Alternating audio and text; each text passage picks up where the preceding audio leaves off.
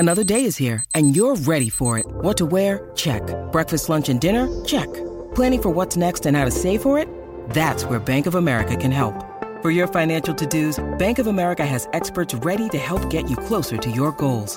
Get started at one of our local financial centers or 24/7 in our mobile banking app. Find a location near you at bankofamerica.com/talktous. What would you like the power to do? Mobile banking requires downloading the app and is only available for select devices. Message and data rates may apply. Bank of America N.A., member FDIC. When you need mealtime inspiration, it's worth shopping Kroger, where you'll find over 30,000 mouth-watering choices that excite your inner foodie. And no matter what tasty choice you make, you'll enjoy our everyday low prices, plus extra ways to save, like digital coupons worth over $600 each week. You can also save up to $1 off per gallon at the pump with fuel points. More savings and more inspiring flavors make shopping Kroger worth it every time. Kroger, fresh for everyone. Fuel restrictions apply.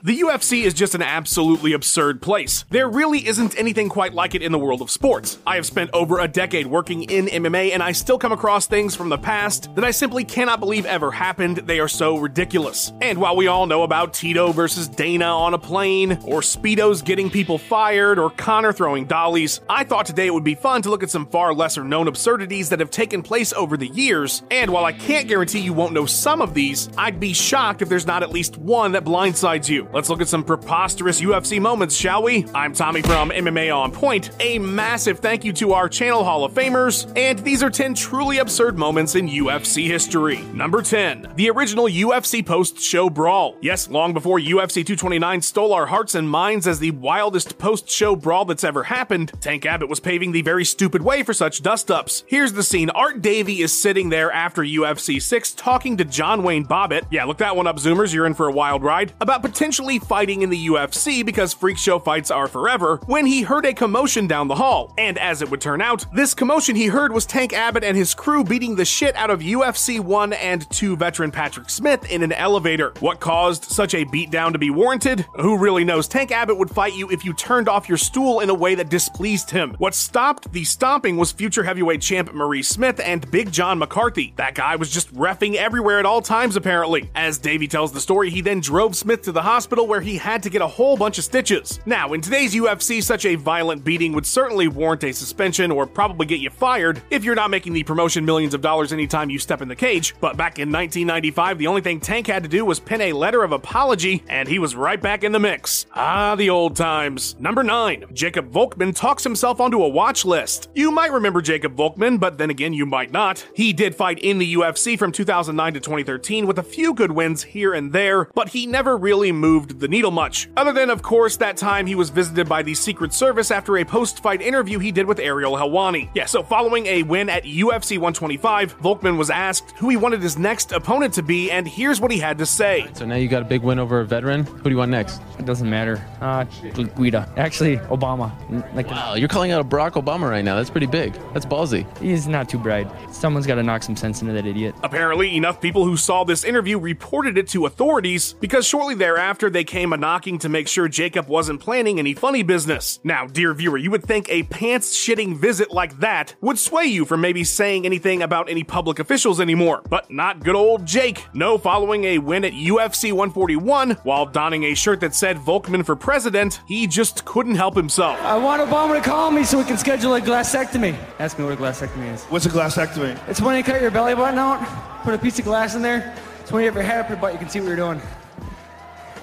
Okay. While this ill-advised joke did not get him another visit from G-Men, it did see him placed on administrative leave from the high school where he served as a wrestling coach. He's apparently a chiropractor now. Number 8. Vitor Belfort's insane UFC 33 withdrawal. If you ask Dana White to this day the worst event in UFC history, he'll probably at least mention UFC 33, if not say it's the worst outright. And he's right, that card sucked beyond sucking. But it was supposed to be the crowning moment for the newly Zuffa-led promotion, because this was the first sanctioned card in Las Vegas. One of the most major snags came in the form of Vitor Belfort having to withdraw from the main event due to an injury, pitting Tito Ortiz against Sadhorn Vladimir Matyushenko for the light heavyweight title instead. But what happened to Vitor? Did he hurt his knee stuffing a takedown? Did he suffer a concussion after sparring too hard? The types of things that happen all the time in training? Nope. No, as Dana White told the media at the time, apparently Vitor was hitting a heavy bag near a window and somehow missed the bag, and his arm went through the glass, giving him a severe laceration that required 30 stitches. How this is even possible, I'm not entirely sure. Either this was the most poorly placed heavy bag in the history of gyms, or Vitor punches with such force that missing his target can have dire consequences. Either way, that has to be one of the most insane reasons anybody has ever pulled out of a fight, besides maybe number 7, Joe Lauzon's sock injury. The fight game is of course a dangerous one, but so is putting on your clothes. We take for granted the process of getting dressed each day, but it's when you stop respecting it that something horrible can happen. Okay, I'm done being goofy. No, of course, there's way more to this than you would think when you hear that Joe Lauzon injured his knee putting a sock on. He was meant to fight Donald Cerrone last year, a fight that is about as cursed as Tony versus Habib, and the final reason it was canceled altogether after 3 attempts was, well, I'll just let Joe explain. I weigh in officially,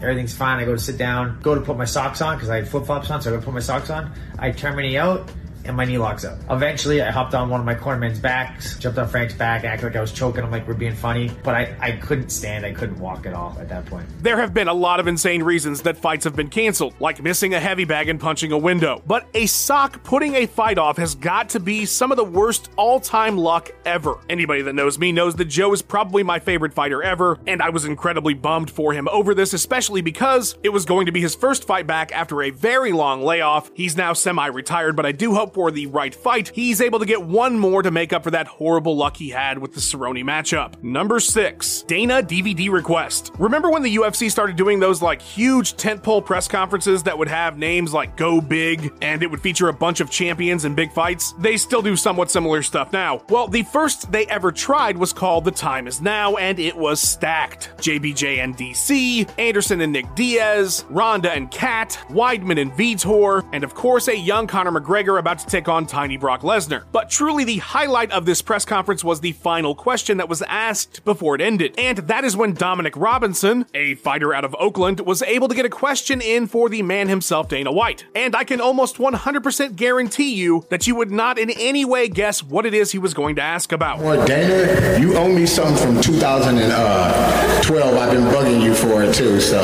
What you say, Dana? Yeah, Dana. What do I owe you? You owe me some WC DVDs, and all the Dark Age DVDs. You never gave them to me. I had to buy them myself. Hey, I owe you $100 today. I will give you $100. Yeah, he wanted some DVDs that Dana owed him. You know, something you would of course ask at a press conference about a bunch of upcoming fights. To be fair, it's not easy getting a hold of Dana White. I want to oil you up.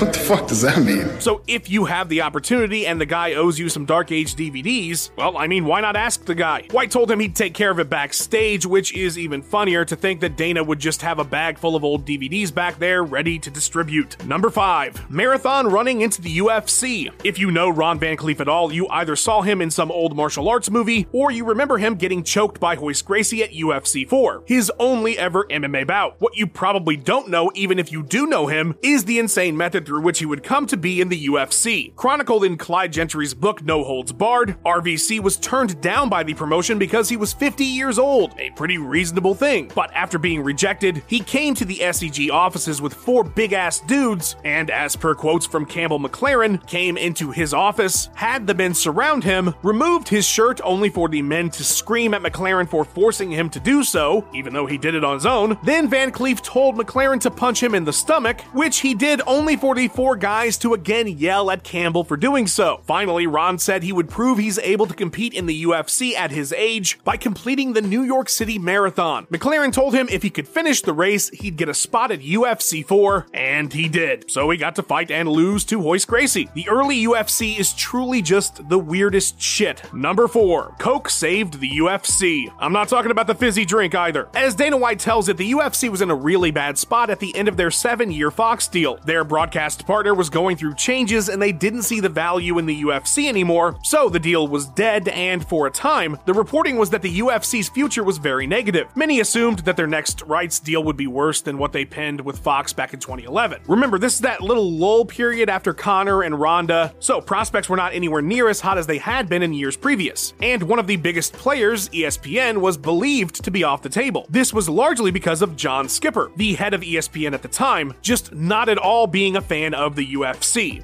Sounds like something a nerd or a virgin would do.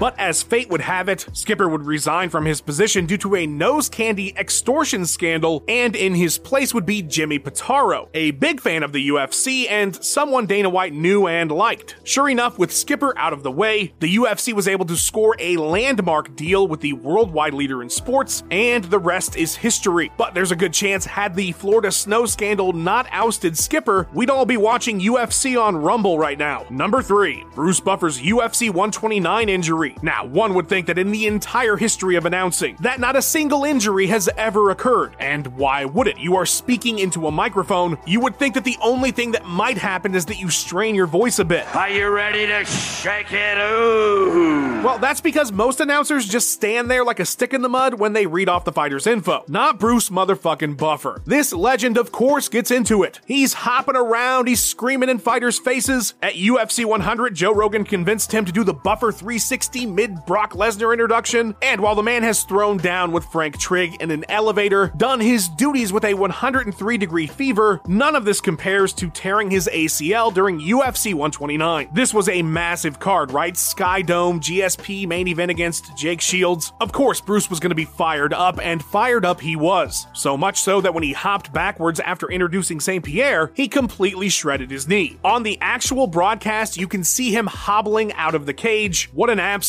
legend. Number 2, Dan Ige gets his blood stolen. As the USADA era comes to an end, perhaps problems such as the horror story that happened to Dan Ige will be a thing of the past for UFC fighters. As you may very well know, USADA is known to show up at all kinds of odd hours and locations to collect your samples. So don't be alarmed if at 4 a.m. while you're camping in remote woods, someone opens your tent with a piss cup and a lab tech jacket. Back in 2019, Dan Ige was visited at his home by a woman who told him she was there to take his blood. Assuming it was USADA and a bit groggy as it was 6:30 in the morning, he sat down and let her start the process. After she took 4 large vials of the red stuff, a series of inconsistencies made the featherweight realize that the person in his home was not in fact a USADA rep, but someone from the local hospital who was at the wrong address for a house call. He immediately asked the woman to leave, and she did, with the 4 vials of his blood. Now, I guess there's no point in giving them back to him exactly. What are you gonna do? Put it back in? But it's still pretty disconcerting knowing someone has a bunch of your DNA. As of this writing, Ige has not discovered who exactly it was that came to visit him that morning, and he's also not yet been framed for any crimes, so that's a plus. Number 1, New York legalized MMA in 1996. Yes, you heard that right, 1996. Now, of course, we all know that one of the UFC's biggest triumphs was in 2016, getting MMA legalized in New York, the final state in the union to allow it. So what the hell am I talking about from 20 years earlier? Yeah, so as it turns out, New York was actually the first state ever to write a law that recognized MMA, making it legal. After a moral panic started over cage fighting in the US, UFC parent company SEG owner Bob Meyerowitz took it upon himself to start lobbying in New York to get it legalized before it got banned. And it unbelievably worked, by a margin so large in the New York Senate that Governor George Pataki, who opposed it, couldn't even veto the new law. Well, just 3 months later, when a small-time promotion decided to try and put on a show in New York City proper, all hell broke loose. Pataki, along with Mayor Rudy Giuliani, used their political power to sway the entire Senate in the opposite direction and rescind the law, then make a new one banning MMA. Hilariously though, because they couldn't get the law on the books fast enough to prevent the NYC card as well as a UFC show in Niagara Falls, the state commission made up new guidelines for MMA that required headgear, no ground fighting, full-on boxing gloves, boxing judges and scoring, and a cage about twice the size of what the UFC had, essentially forcing the cards off through these absurd rules until they could officially ban MMA altogether, which they did in February of 1997. You know who would never have banned mixed martial arts? The editor of this video, Luke Taylor. Please show him all the love on his socials. The guy does a fantastic job. A massive shout to our channel champions as well. Truly, you are champions. We couldn't do it without you. If you'd like to be a champ and get some cool exclusive content, hit that little join button. Liking and subscribing helps a lot too. You could do that. And hey, leave a comment. Did you know all 10 or did I teach you something new today? Thanks for watching, guys. This was a fun one. Catch you on the flip side.